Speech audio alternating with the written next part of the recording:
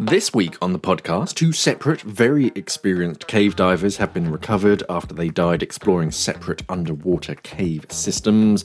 Dan Europe has activated a new way to get in contact with them in emergencies, and Historic England are implementing a new theft deterrent on valuable artifacts on shipwrecks. So first up, the body of diver Brett Hemphill, who went missing during an exploratory dive in Phantom Springs Cave in West Texas on the 4th of October, has been recovered by members of his own Cast Underwater research dive team. So Hemphill, who was 56, and his fellow divers had set out to explore a lead about 2.2 kilometers into the system, starting at 135 meters. I say starting at 135 as if that's a small thing. He was last seen on video tying off the guideline on a rock at a US record-breaking depth of 174 meters, but after that, he and the other divers had become separated. The Kerr team had stated that the effort to find and extract Hemphill would involve the assistance of a number of recovery divers, in some cases travelling thousands of miles to the site. Led by Kerr director Andy Pitkin, the team found their colleague at a depth of more than 135 metres on the evening of the 8th of October. In a statement from Pitkin after the recovery mission, he said, "When we have got all of the information and analysed it, we will issue a statement about the incidents that will answer everyone's questions. Until then, please allow us some time to come to terms with his loss, as up until now we have been focused on the recovery." Hemphill and Kerr divers had set the US deep underwater cave record at Weeki Cave Springs in Florida in 2008 before breaking their own record in 2013 with 140-meter descent and 2.5 kilometer penetration, also at Phantom Springs. These are the United States' deepest natural caves, and they're also very challenging for divers because of the complexity of the flooded passages and sometimes strong currents as well that they have to contend with. Hemphill was president of the Florida-based KUR, and he and the team are very well known in the cave diving community for their success in exploring, mapping, and documenting deep underwater systems in Florida, Texas, and Missouri, as well as overseas in the Bahamas, the Dominican Republic, and Mexico. Pitkin started cave and technical diving here in the UK in 1994, and in 2007 moved to Florida, where he has taken part in numerous KUR underwater cave exploration projects. And in similar news, one of China's best-known scuba divers has been presumed dead 6 days after going missing in the deep Qiangchuan flooded cave system in the south of China. Hang Tin had been building up for a bid to attain a world record depth in the system. A search and rescue team have now reported finding a body, though it has yet to be officially confirmed as his. Hanting went missing after he went on a training dive at about 8 p.m. on the 7th of October. When he didn't return the following morning, his companions alerted rescue services. Members of the Flag Blue Diving Club, founded by Hanting, also joined the rescue operation. On the afternoon of the 11th of October, the dive team involved in the search released a statement saying that Hang had not been found. Divers involved in the search highlighted that the entire rescue operation in the cave was very difficult due to the great depth, and no significant progress had been made neither.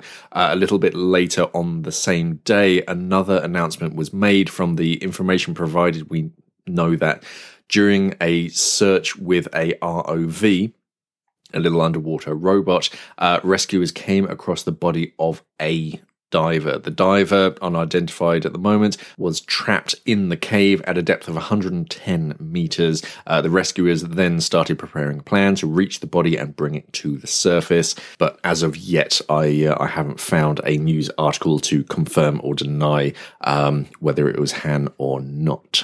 So a lot of humbling news. I've been away for a week, and I come back looking for news stories, and two very big cave diving names have been lost. And I think I saw another news story in, I think it was Boston, and two very experienced divers went on a very average dive, not particularly deep, not challenging. It was just off the coast, and both of them died, apparently. So a lot of people are just trying to work out what might have happened.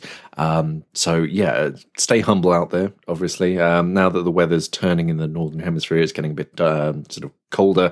Just make sure that you're being safe and your gear's all maintained, it's all up to scratch. And just look after yourselves and your buddies out there.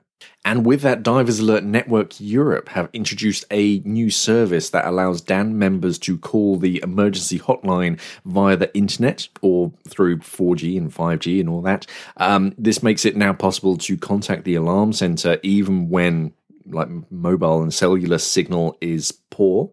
And it also allows long-distance calls to be made without incurring excessive costs because you're not dialing up the number, you're just doing it through the internet, unless, of course, you're worried about roaming charges and whatnot. But anyway, the alarm center can be contacted via the DAN Europe app, directly calling the emergency numbers, international and local, on your digital membership card or from the web page dedicated to emergencies.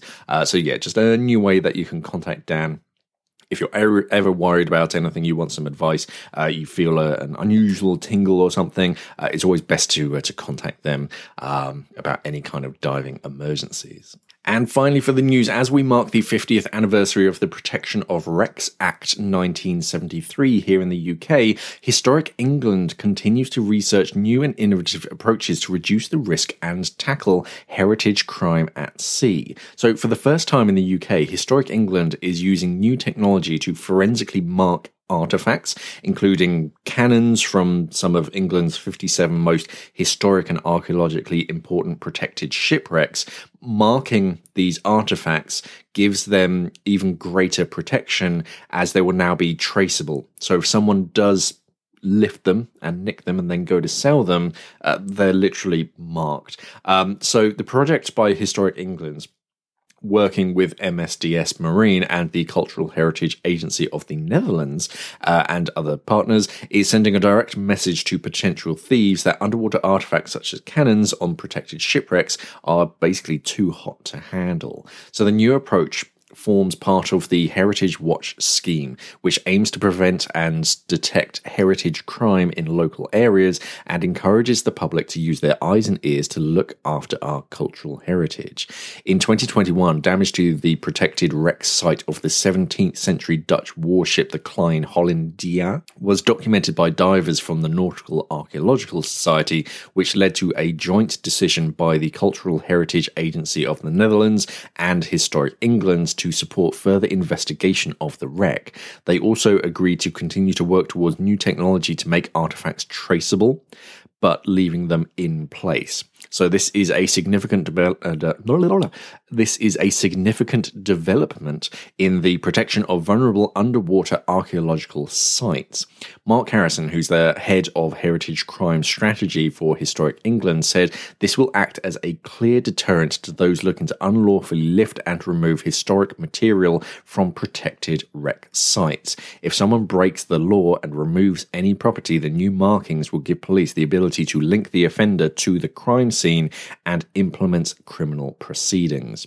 So there are several things that they're doing, but there's a new product that's been trialled on dives this summer and is similar to the kind of traceable products used to mark lead on church roofs at risk of theft and trace artifacts back to a particular site. So what they're doing is they're marking these items and artifacts with a very special solution that they kind of squeeze onto certain patches of the item, of the artifact, and this marking is permanent, obviously. There is a more obvious, I can't really think of the word, but like a sign that they're attaching to it, which is, it literally states, this site is forensically marked, look but don't touch. And it has information about MSDS Marine, Nautical Archaeological Society and Heritage Watch and all that kind of stuff. So it's really obvious that, you know what, you can look at this, you can take photos, but this item is marked, so there's no point in lifting it, because if you try and sell it, then you can get in some very hot water. And they're looking to roll this out further for more shipwrecks, and it is because there were news stories a few years ago now, thinking about it, where divers were just lifting cannons and anything else that they could, basically, and then trying to sell it on. But as soon as the police catch wind, they're in jail now, or prison. I never really understood the difference between jail and prison. But yes, it's a good step forward to help prevent marine theft of marine artifacts. Onto new equipment, and Fourth Element have a new mask out, their Seeker mask. So this is Fourth Element's first mask that they've purely designed themselves. I think the previous, the Scout, the Navigator, and the other one, weren't 100% them, whereas this is now what Fourth Element really want, sort of all in one thing, and it's a smart looking mask, and we tested it out the other week. But Seeker was designed with two main objectives: to maximize the diver's field of vision, to be as close as possible to the experience of not wearing a mask at all, with a single lens, and to basically fit everybody, because that's always the main complaint of, I really like this mask, but it doesn't actually fit me. And it doesn't look weird. It's a sensible looking mask, but when we were testing it, one thing that you notice is that you can't see the top edges of it at all, no matter how hard you try, basically. So it's basically like diving with a sunroof. So you've got more light coming from the top, which is very unusual. It's a frameless mask, and it comes in three colours. You get the gunmetal grey, or just slate grey, standard black, obviously, and you also get the petrol blue kind of colourway. There is a fourth option, which is the contrast. So if you remember, the Scout comes with 4 different lenses. The Seeker comes with clarity, which is their premium optical grade glass, and then you get contrast, which has a lens treatment that's better for colder, greener waters.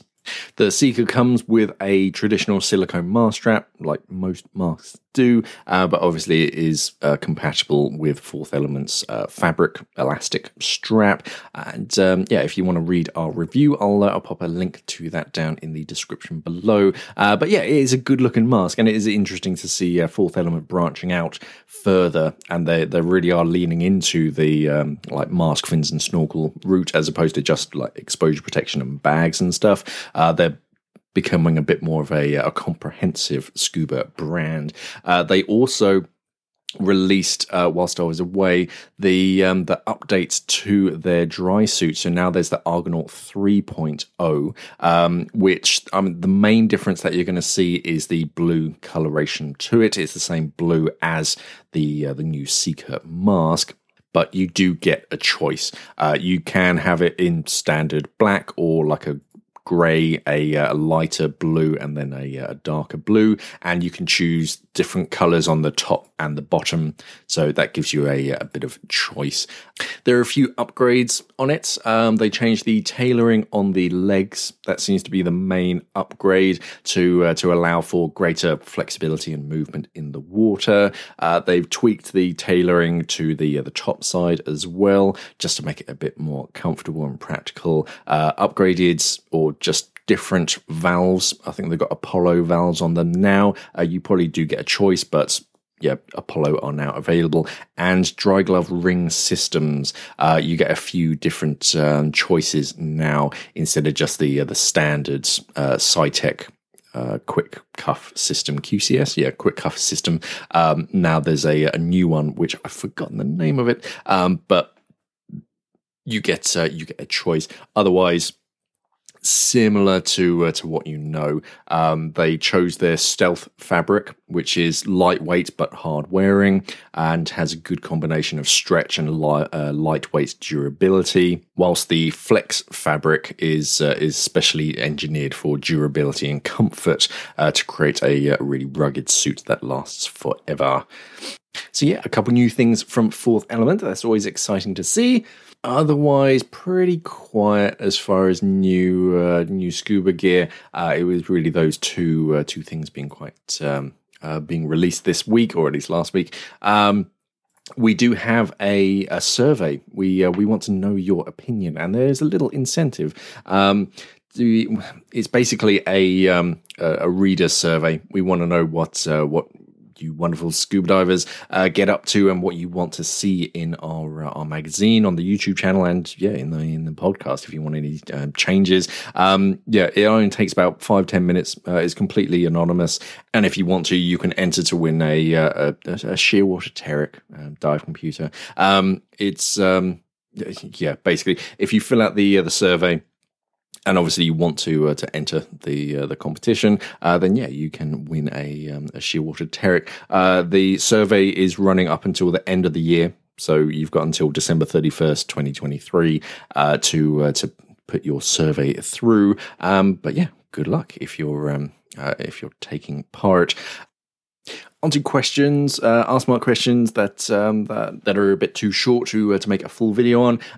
Mark Gardner 8881 says, "Hi Mark, thanks. Blah, blah, blah, blah. Any chance you can do a video on how to clean the inside of a dry suit? Mine is a neoprene one. If that makes a difference." Just soap. Give it a good wash. It's more about like drying and airing it.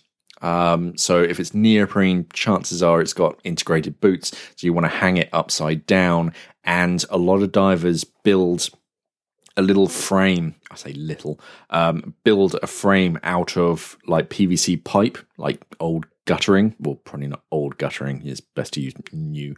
And if you like rig it up and drill holes in key areas and then blow warm air, it can just flush all of that moisture out. But you want something that's like a detergent that's antimicrobial, antifungal, and give it a. It's quite hard to scrub the inside of a suit, so make a nice like warmy solution, pour it in. It is going to take a few days to dry out properly, depending on what method you're using. But just something like a good detergent. You can get like wetsuit and dry suit shampoo, which is antifungal and antimicrobial. Wash that, make up a nice warm solution of that. Throw that in the suit. Give it a scrub if you can, like get your arms in there down to the feet and everything, and kind of give it a sensible scrub, and then hang it upside down, ideally, so that all the moisture from the boots can go down and drip dry through. You don't have to worry too much about the valves or anything because they're all waterproof on the inside and the outside. And just look after your seals, your cuff seals and your neck seals.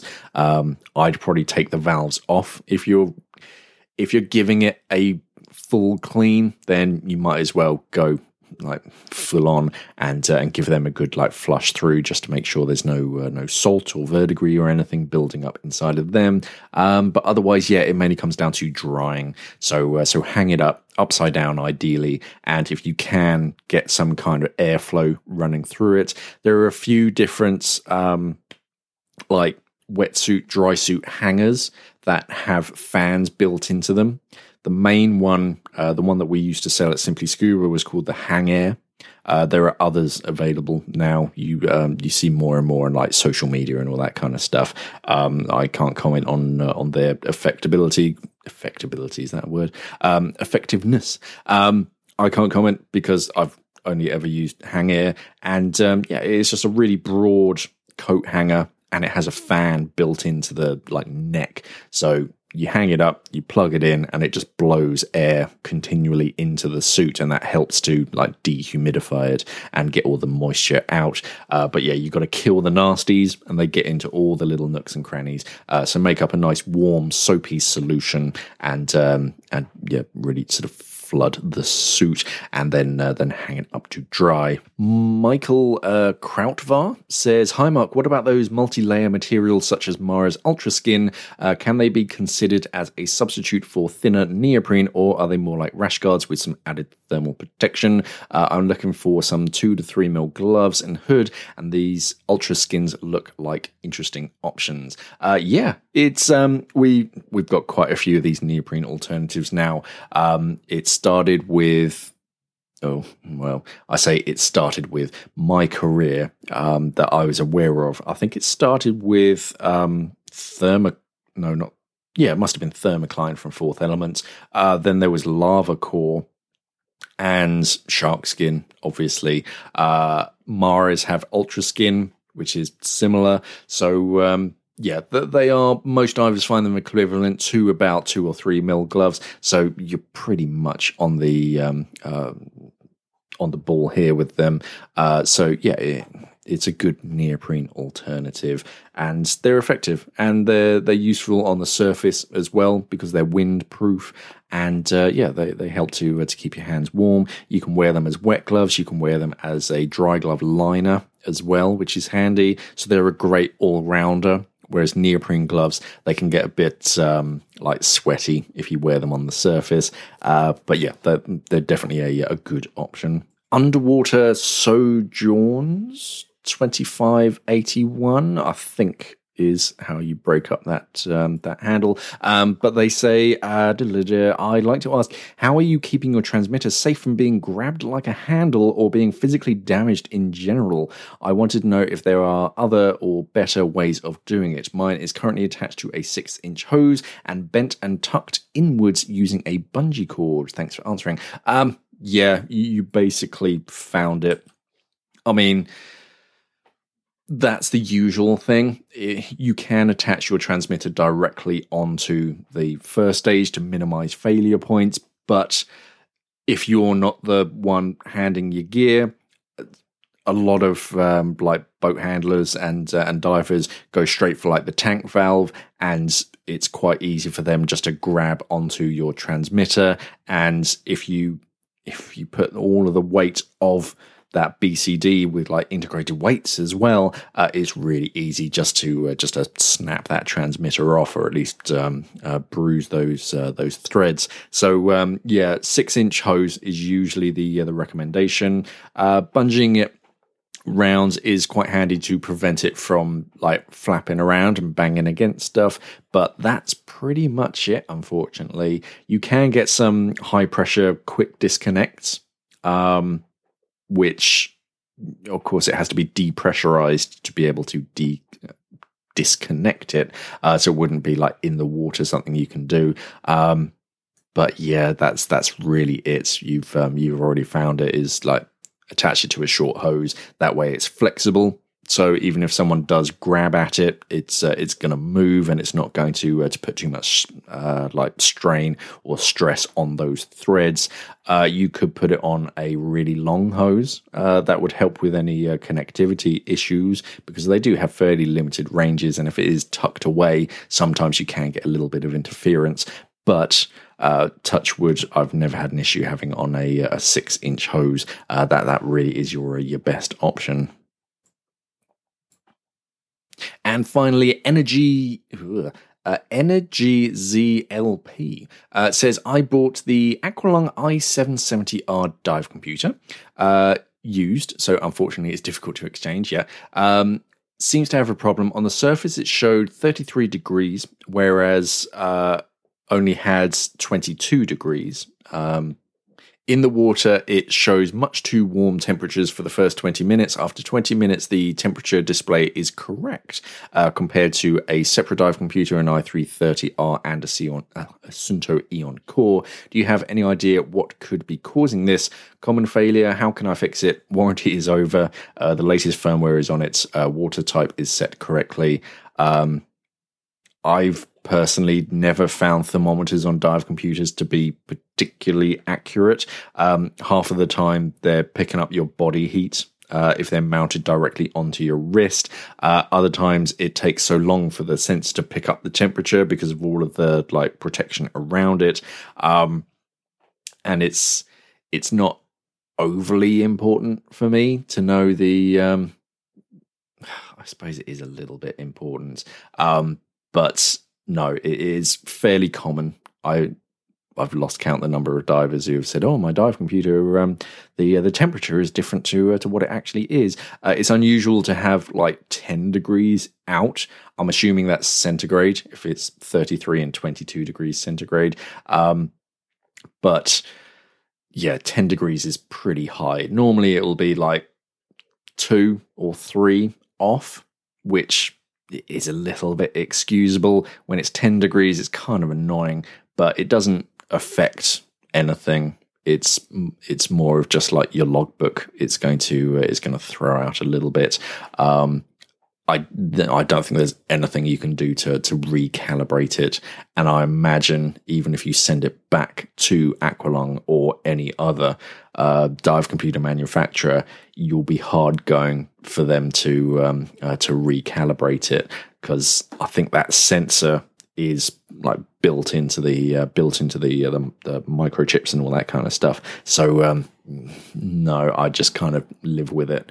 As long as you know that it's kind of off, then fine. But I don't think I've ever looked at the temperature and freaked out because it's incorrect on my dive computer. It is what it is, basically. And that's it for another week. Thank you for listening, everybody. Remember to head over to our website, scubadivermag.com. Check out all our awesome news and gear reviews. All of the links to anything I've spoken about today are going to be down in the description below. I say down as if this is a video. It is going out on YouTube, but if you're listening to this as a podcast, I don't really know where the description is. Any links will be in the description. Of course, remember to like, share, subscribe, do all that good social media stuff. Head over to our YouTube channel, subscribe there, and check out all of my latest videos. Otherwise, thank you for listening, everybody. And of course, safe diving.